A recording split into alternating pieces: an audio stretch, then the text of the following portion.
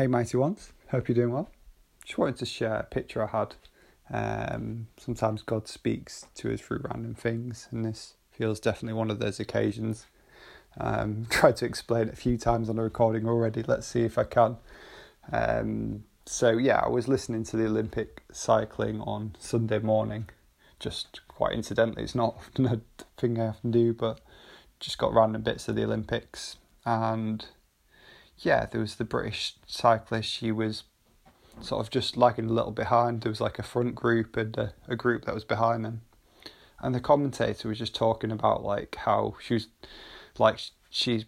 very capable, but to get to that front pack, she needed others around her to go with her.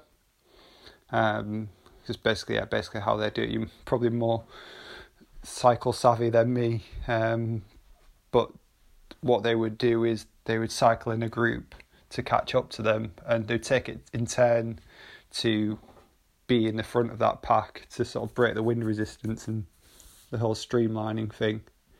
And I just felt like there was something powerful in that. Like, I don't know about you, but sometimes you feel the significance or power in something what is quite incidental in life. Like in moments that are not overtly spiritual. And I just felt like God was saying that, just a message for us, that I guess it's that reminder we need each other. I just feel like God's doing something in the church at the moment where he's going to bring us into that front pack, like the fullness of what he's got for us. And that's done through those around us, it's done through community. So, and I just pray for us all that, pray for those who maybe feel cut off, feel isolated. I just pray that God shows you who's put around you at this time. And I pray for those who you've got your people around you. I just pray that he just shows you just how to build those relationships, how to interact well. I pray against any breakdown of relationships. I think the enemy tries to get in through trivial things at times.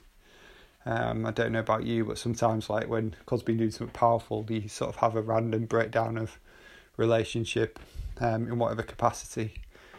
So I just speak healing there. Speak restoration. And just, hope that message blesses you.